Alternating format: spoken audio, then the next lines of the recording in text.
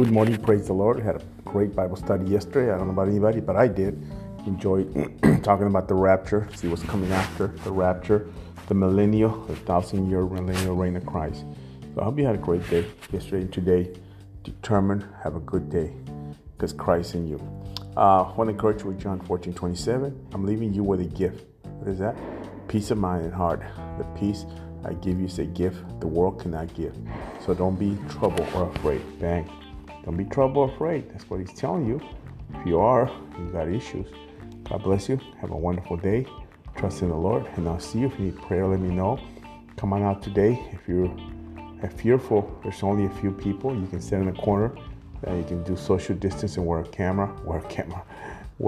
mask, and pray with us. It'll be awesome for you to pray. God bless you. Have a wonderful day, and I will see you soon.